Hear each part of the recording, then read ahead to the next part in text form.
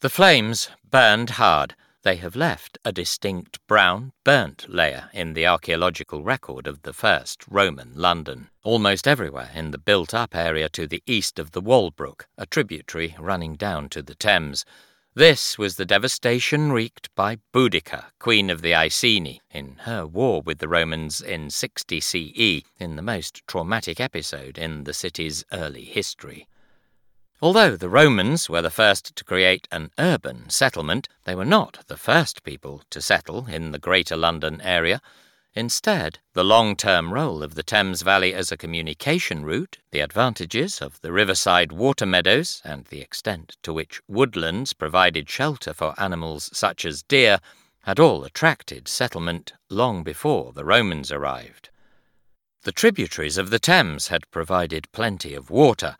In particular, Walbrook was clean and clear-flowing, and provided water all year round. As a result of these advantages, there was not only much animal life, but also, in part in order to pursue hunting, extensive pre-Roman human activity in the Paleolithic, Mesolithic, Neolithic, Bronze and Iron ages. Evidence, notably in the shape of remains of early hominids and finds of tool assembly, are supported by pollen and sediment studies, suggesting that around 2000 BCE there was a shift from nomadism and the hunting, gathering and slash-and-burn cultivation to more defined agriculture, permanent settlement and fishing. Thus, very briefly, we cover the bulk of human history in the London Basin. This period, however, is not the history of a city, still less one with international, later global, links. On the one hand, there is no relevant, deep history of pseudo-mythic character and ancestry, but there was a key element that remains to the present, that of physical placing. This was both very specific to the site and in terms of the interaction of the latter with wider areas.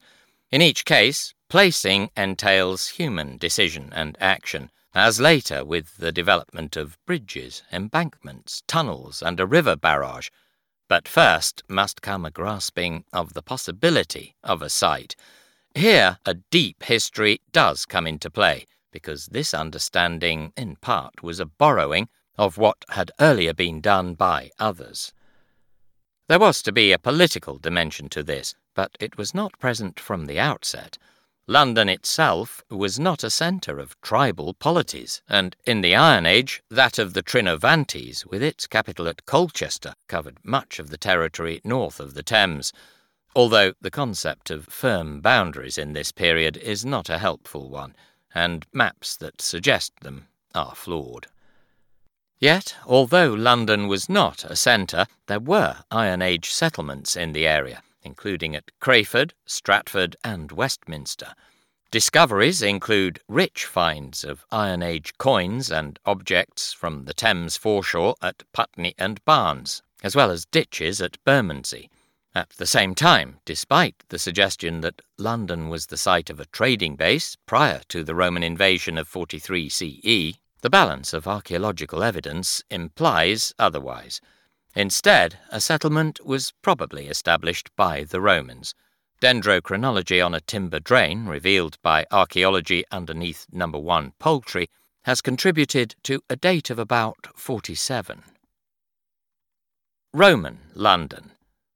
London was established by the Romans at a strategic location on the north bank of the Thames, which, in the fashion of most rivers, was much wider than today, as it remained until the embankments were built from the mid-19th century.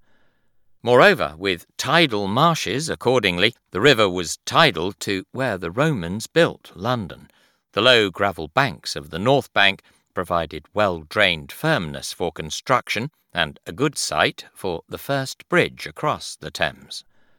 This communication node therefore linked a maritime route to the rest of the Roman Empire with roads within Britain, notably Ermine Street to York and Watling Street to Chester, roads that are the basis for modern routes, respectively the A10 and A5. The first stage of the latter is the Edgware Road.